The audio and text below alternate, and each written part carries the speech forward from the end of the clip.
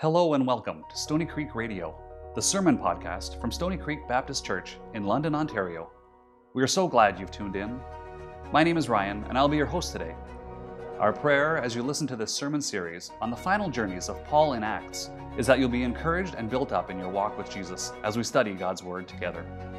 Thank you so much for joining us. Let's jump right in.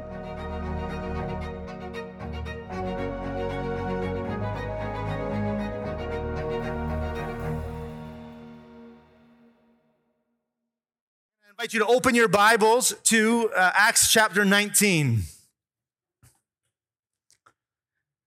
We have been working through the book of Acts since January. Started a new series last week, looking now at the final journeys of Paul. So his third missionary journey. We're going to get into his time in Rome, which was an all-expense paid trip to Rome. And we're going to be studying through that as we go through as well. But Acts chapter 19, as I was studying Ephesus this week, so this is a continuation of last week of Paul's time in Ephesus. Paul spent 3 years in Ephesus, which was longer than any other place that he stayed for one time.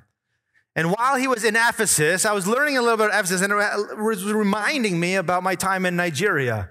Some of what was happening there and some of this spiritual, kind of the spiritual climate of Ephesus was so much like what I was hearing about when I went to Nigeria. Many of you know I have the opportunity to, pre-COVID anyway, hopefully it will start up again, but pre-COVID, go to Nigeria and train pastors along with a number of other pastors here. And these are pastors and missionaries who are working largely in rural southeastern Nigeria. You go into these rural areas, and in those areas, it is largely you're going to come across either one of two things. Either it's going to be prosperity gospel everywhere. You follow this teaching, you listen to him, you give a seed faith offering, and you will be blessed. God's going to give to you whatever you want. It's that prosperity. Follow Jesus and all your wildest dreams that are going to come true. The other thing you're going to find, if you don't find that, especially when you go into the more rural areas, more remote areas, is highly animistic. So you have even some Christianity there, but it's blended with animism. So it's Jesus plus the gods and the spirits that they worship. So they will at one moment sing songs like we just sang, at the next moment give offerings to their gods and spirits that their ancestors worshiped. And so there's a lot of confusion there. And so we have the opportunity to go in with about 25 pastors and missionaries who are serving in areas like this and train them up in how to handle the scriptures and pass them on to others. And it's what a blessing it has been to be able to do that. Nigeria is also one of the most dangerous places in the world to be a Christian.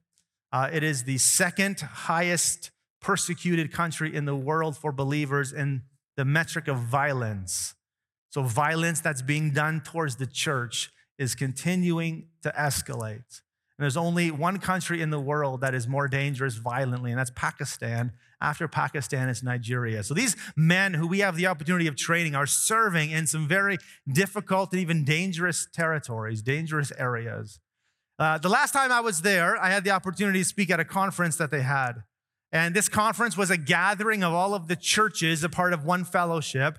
And they met, and some of these churches would travel for days. So the pastor with their whole church traveling for days to be here at this week-long conference. And I was invited to be one of the speakers at it. And there's the photo on the screen here. So that this is me speaking at that conference. And this is actually where I got the idea of our outdoor services and kind of how to structure it, was learning from our brothers in Nigeria. When I was speaking, these are the churches that are gathered. This is in a town called Akezi. Akezi is in Ebonyi State. It is very rural. And TEPMI is the organization that runs this. TEPMI stands for the Evangelizers Team Ministries International. And when they came in and purchased this land, it was adjacent to a village that was a highly animistic village. When they came in, they put in a school. They put in a medical clinic. They began offering clean water, even though they didn't want the water because the river was what their ancestors drank and they believed it to be sacred. So they kept giving this fresh water. The villagers kept damaging their water systems because they didn't want anyone else to have it because they thought it was essentially evil to be drinking from this water.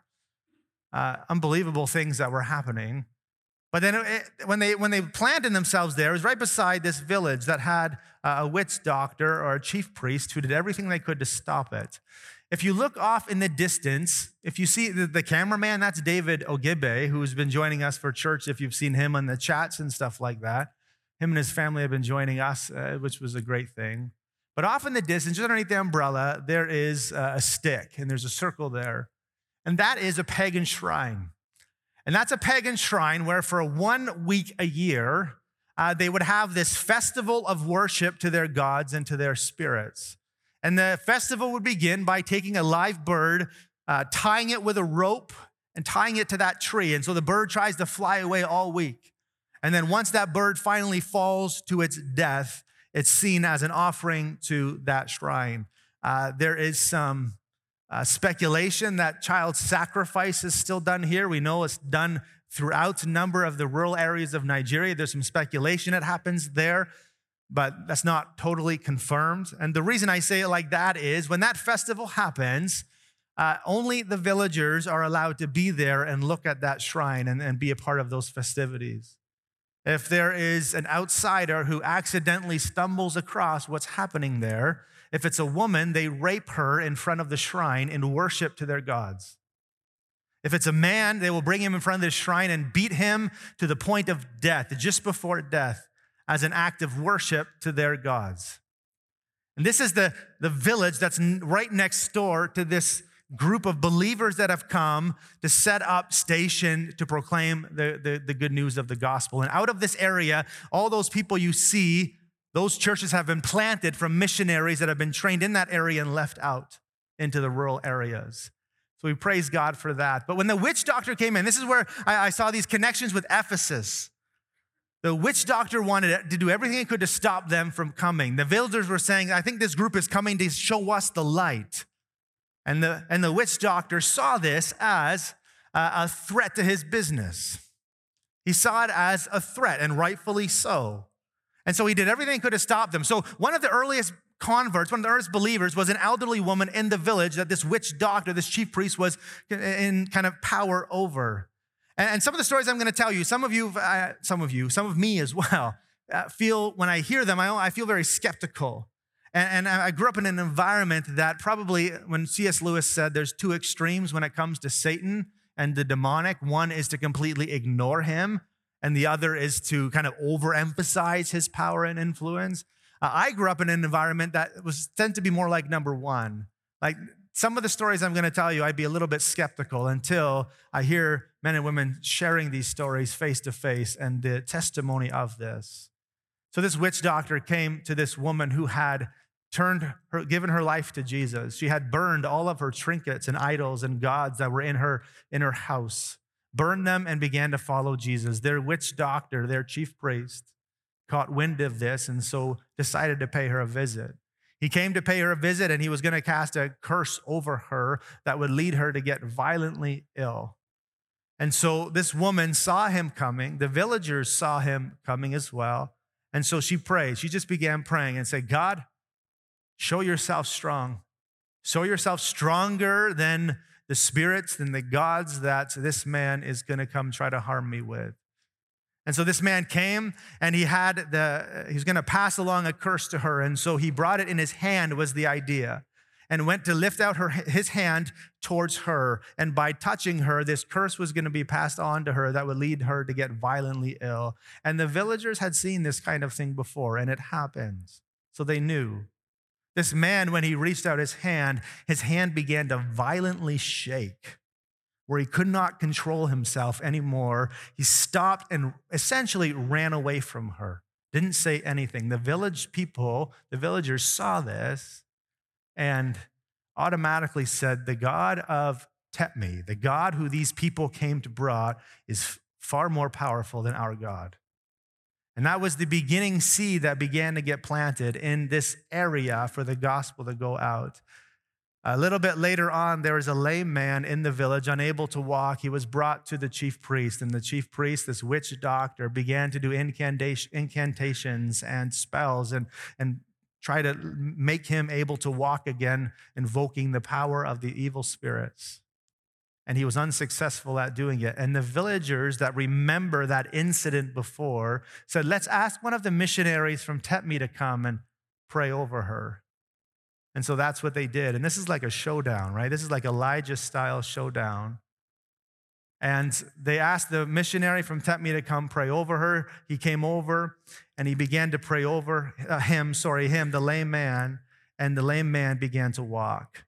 And the villagers saw this and were blown away with the power of their God.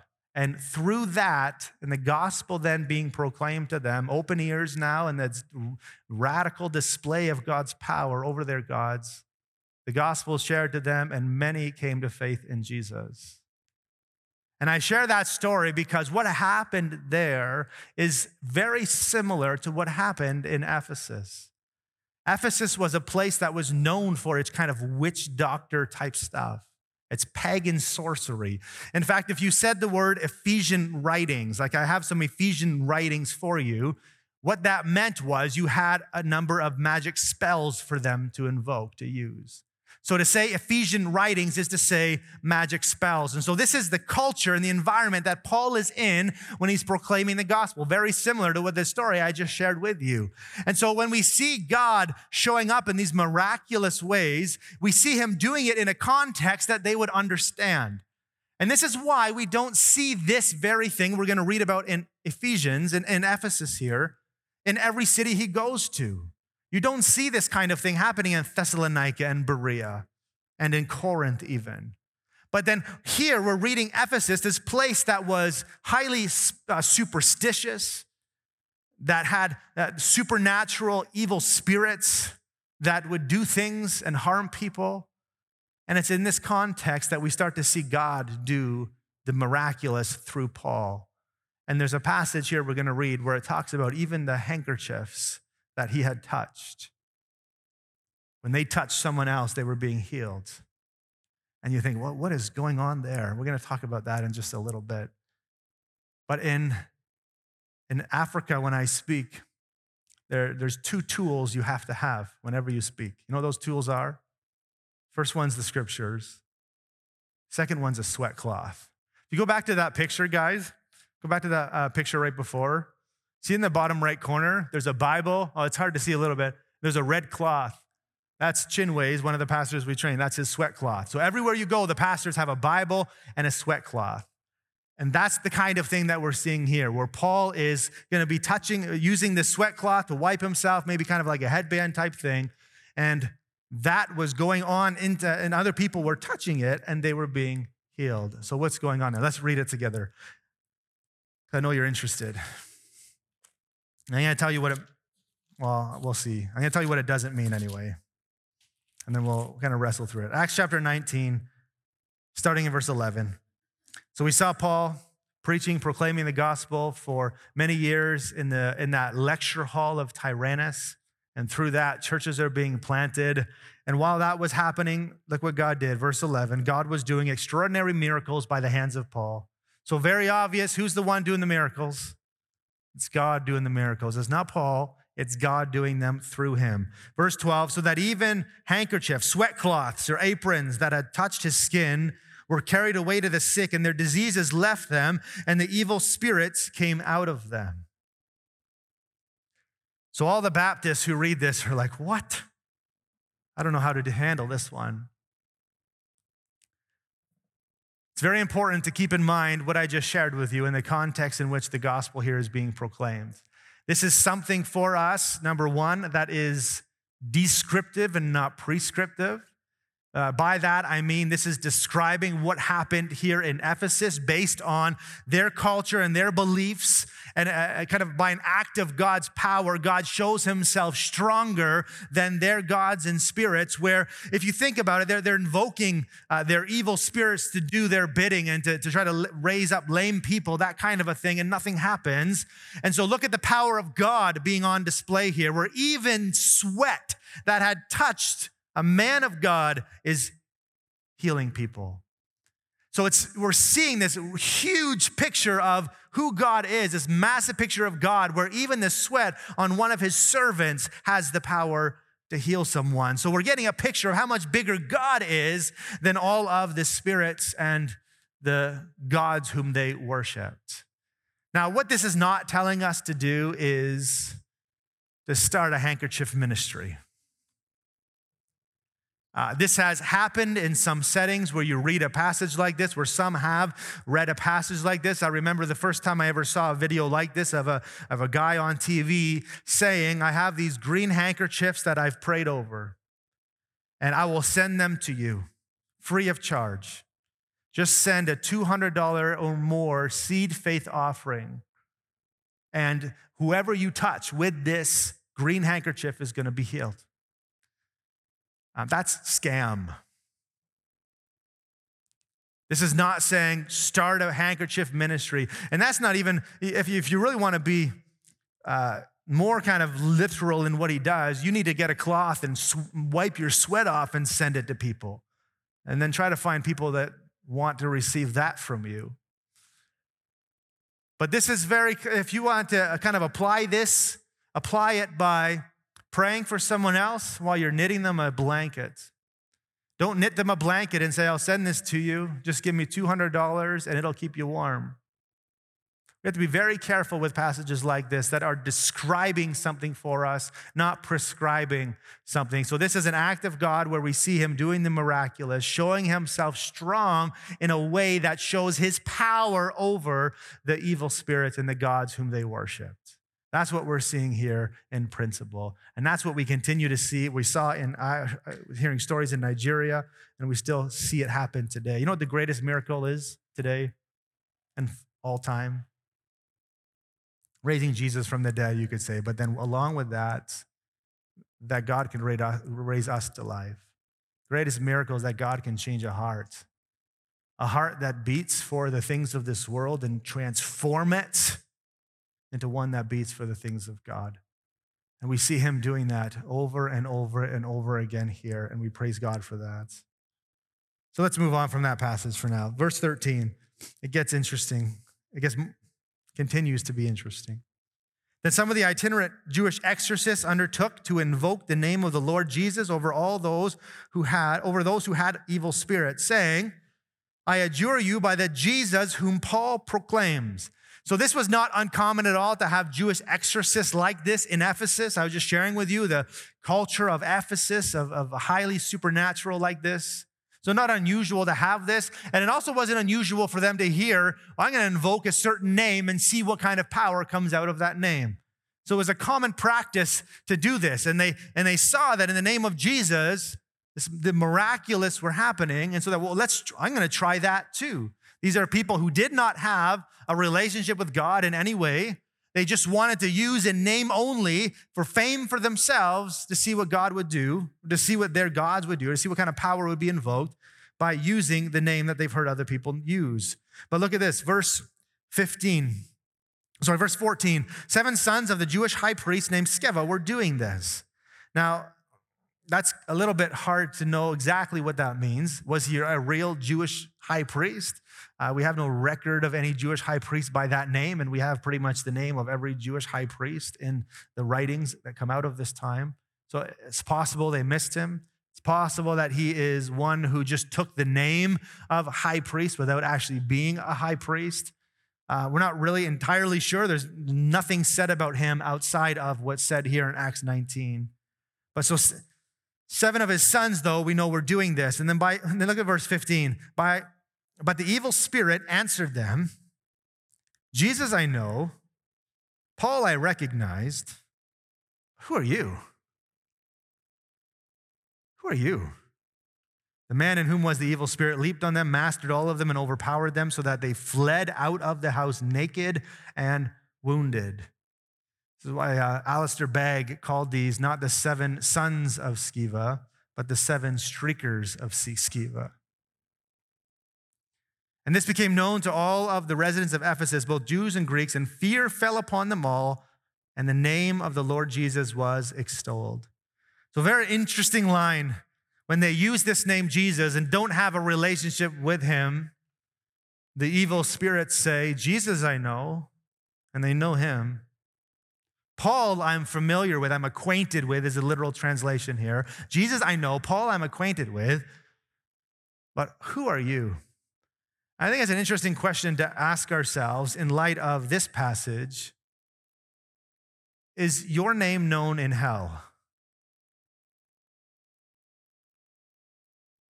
Is your name known in hell as one who, as a servant of the Most High God, as a follower of Jesus, you are being used of God to cause so much damage to the kingdom of Satan that your name is known by the demonic? I think it's a good question to wrestle with. Jesus I know, Paul I'm acquainted with. I don't know who you are. In other words, Jesus I know will defeat me. Paul I know I won't have power over because he's a follower of Jesus. But who are you? You're nobody. And so they overtake him without any difficulty at all. And they end up leaving out of the house naked and wounded. If you get into a fight and you are fully clothed to start with, and that fight ends with you being naked and running away, that means you lost. And they run away like this. And notice what happens. The people see this. And what's the result? The result is Jesus is extolled.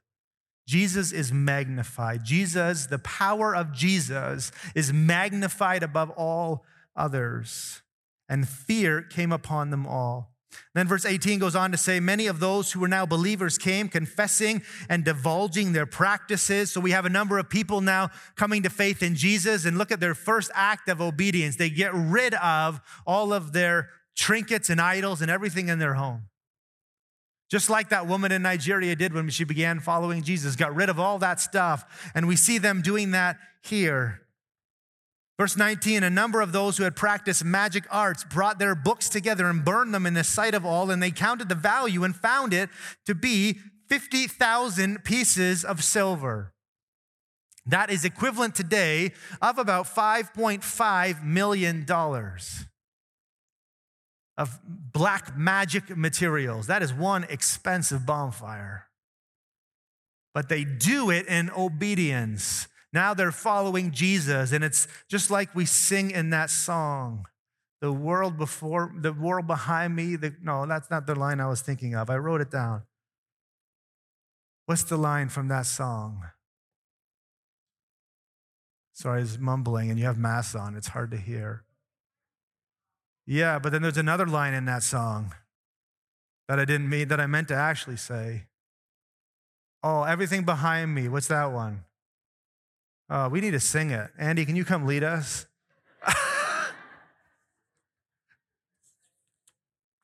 The world behind. Maybe that's what I'm thinking of. Let me just talk amongst yourselves just for a second.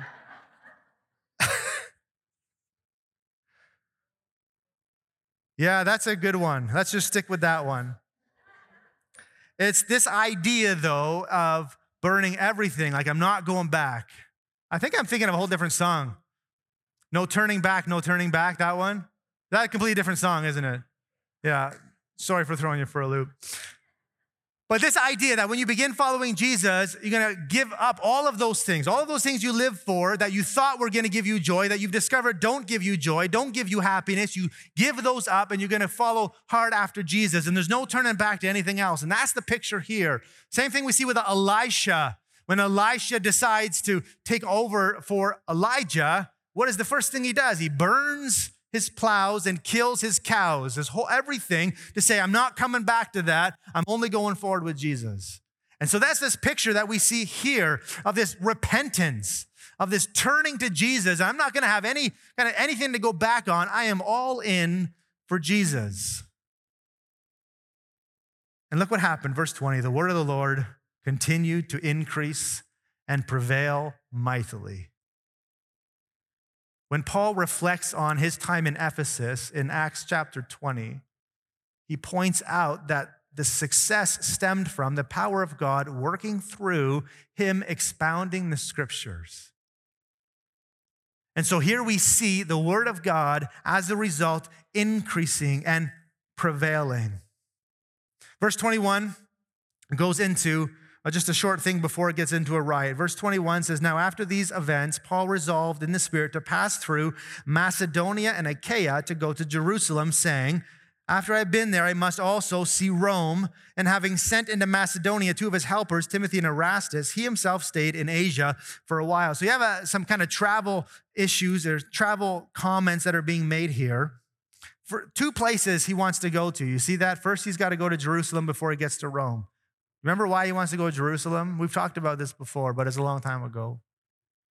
The churches, the Gentile churches, the other churches were giving offering, were giving money to be able to give towards those in Jerusalem, because where in Jerusalem, the number one job was working in the temple. When the followers of Jesus lost those jobs in the temple because they chose to follow Jesus, they were living off of nothing. And so you have churches, other churches coming alongside, caring for that need. And so Paul has an offering that he's got to bring to Jerusalem. But see, he desires to go to Rome. Why would he want to go to Rome? Jesus said in Acts 1:8, what? You'll be my witnesses in Jerusalem, Judea, Samaria, to the ends of the earth. The ends of the earth. You say the center of the ends of the earth in Paul's mind in this day was Rome. And so he desired to take the gospel as far as he could get. And he talks about in Romans wanting to go to Spain. So when the Holy Spirit moves in a person's life, there's this longing for the gospel to continue to go into farther and farther areas where it's never been proclaimed before. And we see that kind of thing happening here. And I just kind of briefly mentioned at the beginning, but Paul eventually gets to Rome. Rome's an expensive trip, and it's like God in his sovereignty said, I'm going to have the Roman government pay for your travels to Rome. And he's imprisoned. He's taken there to Rome, and we're going to study some time when he spends in prison. But God makes a way for him to get to Rome, which is what he always desired to do, just in a way that was a little bit different than what he had thought. And how often that happens with us when we ask God to do something, or he does something in a way that just wasn't like what we had thought. Verse 23, about that time, there arose no little disturbance concerning the way. That's, again, Luke's way of saying it was a big disturbance. He loves to say that language, no little disturbance. It was a big disturbance concerning the way. And that's what Christianity, that's what the church was called, the way. And it comes from Jesus saying, I am the way, the truth, and the life. So those who follow the way of Jesus, there was no little disturbance. Verse 24, and this is the disturbance. For a man named Demetrius, a silversmith, who made silver shrines of Artemis. Artemis, that temple was in Jerusalem as well. It was the pleasure god, the god who was in charge of fertility. And they made shrines. He was one who would have made little idols and worship to her.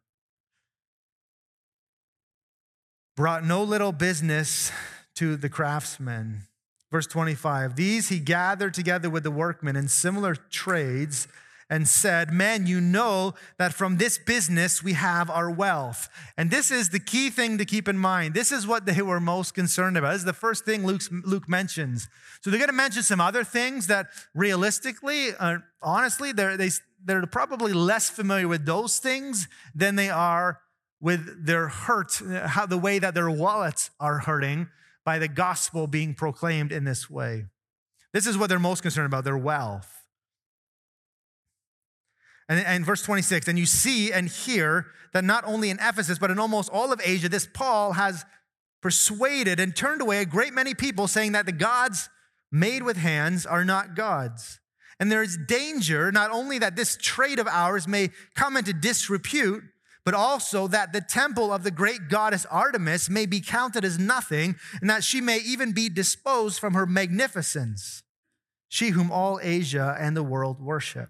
So they're concerned about their wealth. They also say that they're concerned about the worship of Artemis, that she's going to lose her glory if Jesus keeps being proclaimed, that Jesus is robbing glory from Artemis.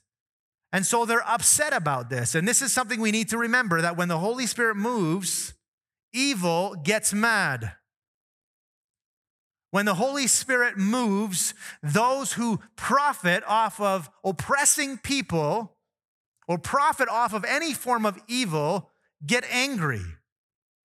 And we're going to see this unfold, that very truth. Verse 25, when they heard this, they were enraged and were crying out, great is Artemis of the Ephesians. They start crying this out.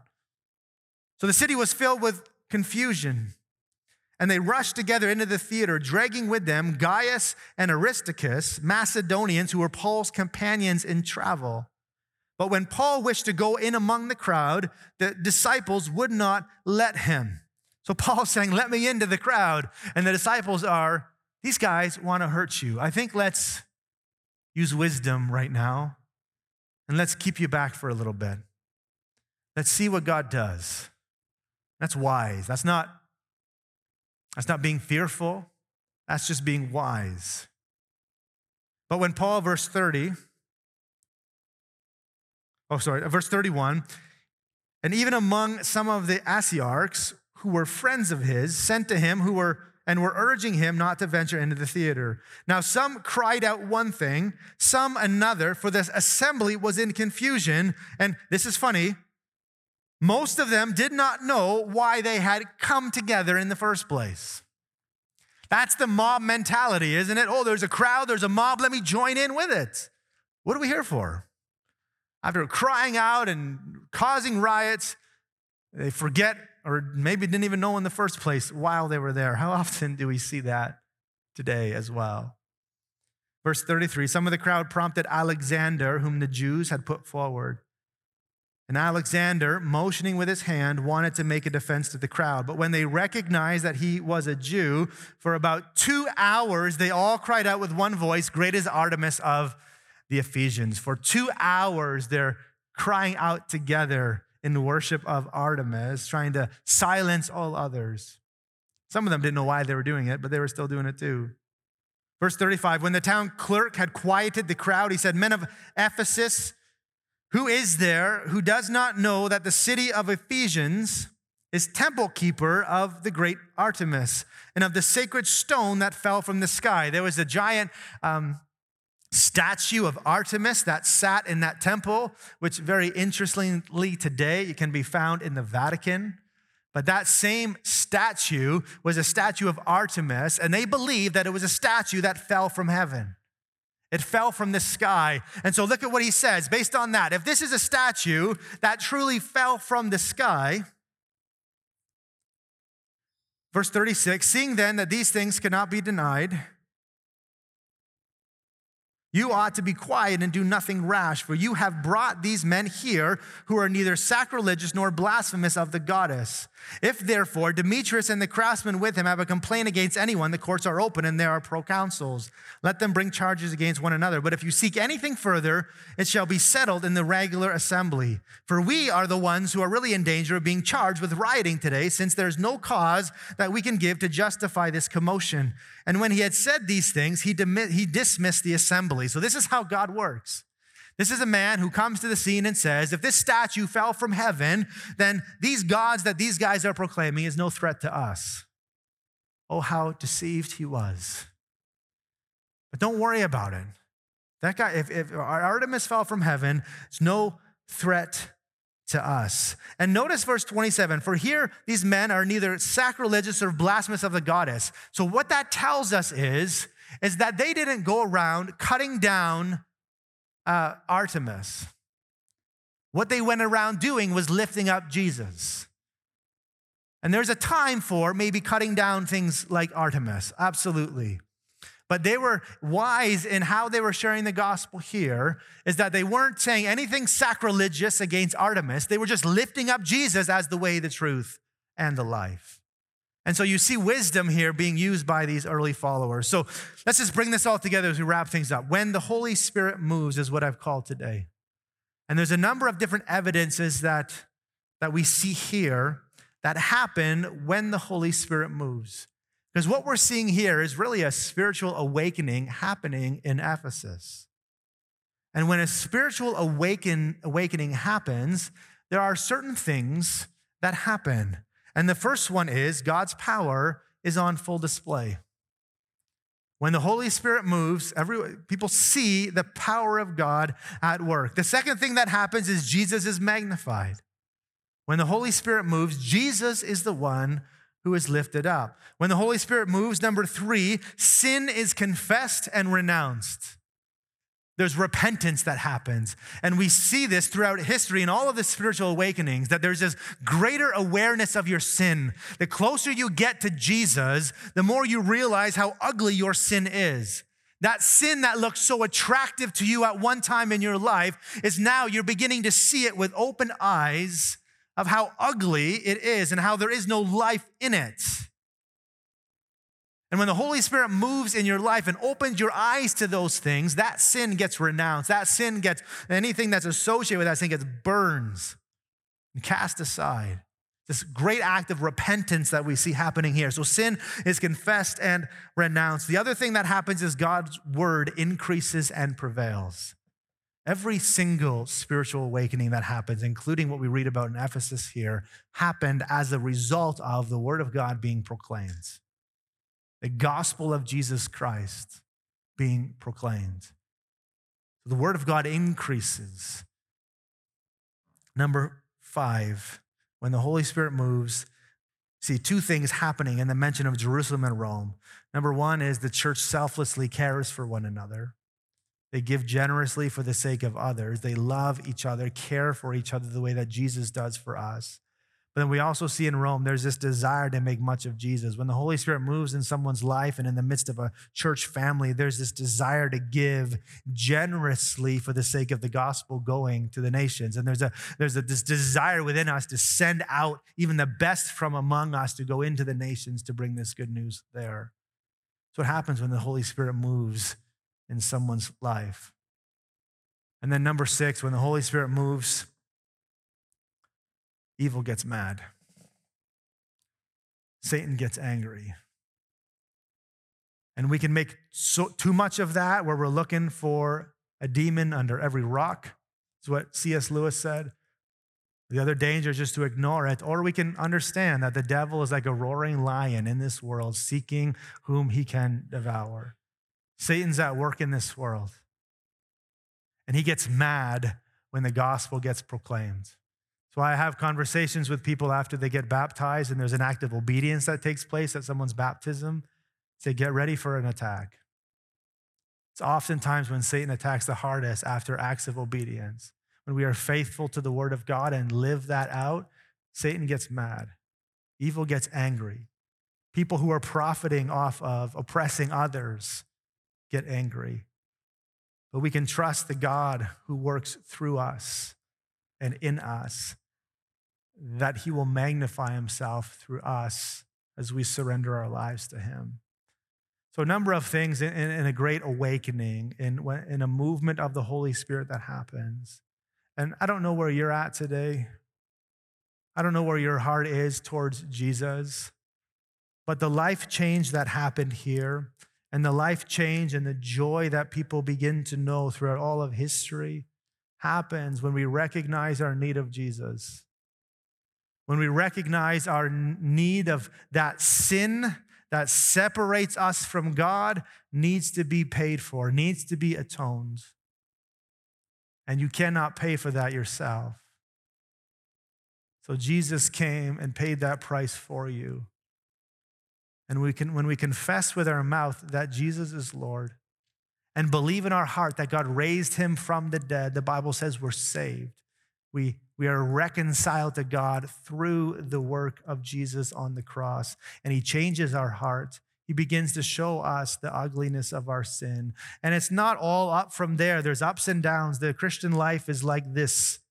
There's ups and downs. But the Holy Spirit carries us through. It shows us the joy of our salvation time and time again. So I don't know where you're at today, but we're going to sing a closing song that invites every one of us to come into his presence, invites every one of us to accept the free offer of grace, the free offer of forgiveness that's available through Jesus Christ, that when we confess with our mouth Jesus is Lord and believe in our heart that God raised him from the dead, that we're saved, that the Holy Spirit indwells us and he begins to work in and through us. And I pray that we will see, as a church family, more and more people coming to faith in Jesus and being obedient to what the scriptures call us to. Let me pray, and I'm going to invite the worship team up, and they're going to close us in this song. Father, we thank you for your word.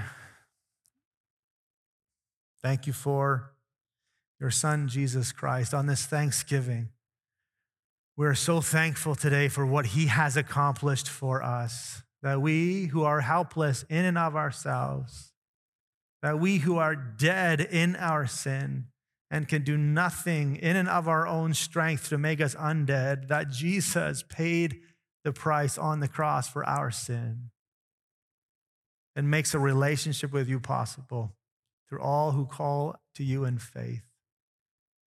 And so, Father, I pray right now for anyone who's in this room with us or anyone who's joined us online that maybe you're tugging on some hearts now. Maybe your Spirit's at work in someone's life now. I pray, Father, that you would open eyes to the truth of who you are, that you would draw people to yourself even today.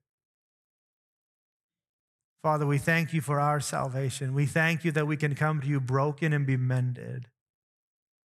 We thank you that we can come to you as sinners and be declared righteous on the basis of what Jesus has done for us. Father, we thank you. In Jesus' name, amen.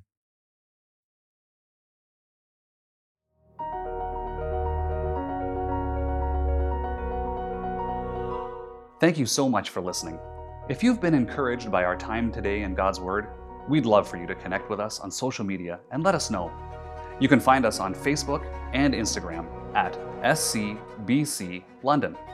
Until next time, I'm your host Ryan, and this has been Stony Creek Radio. God bless.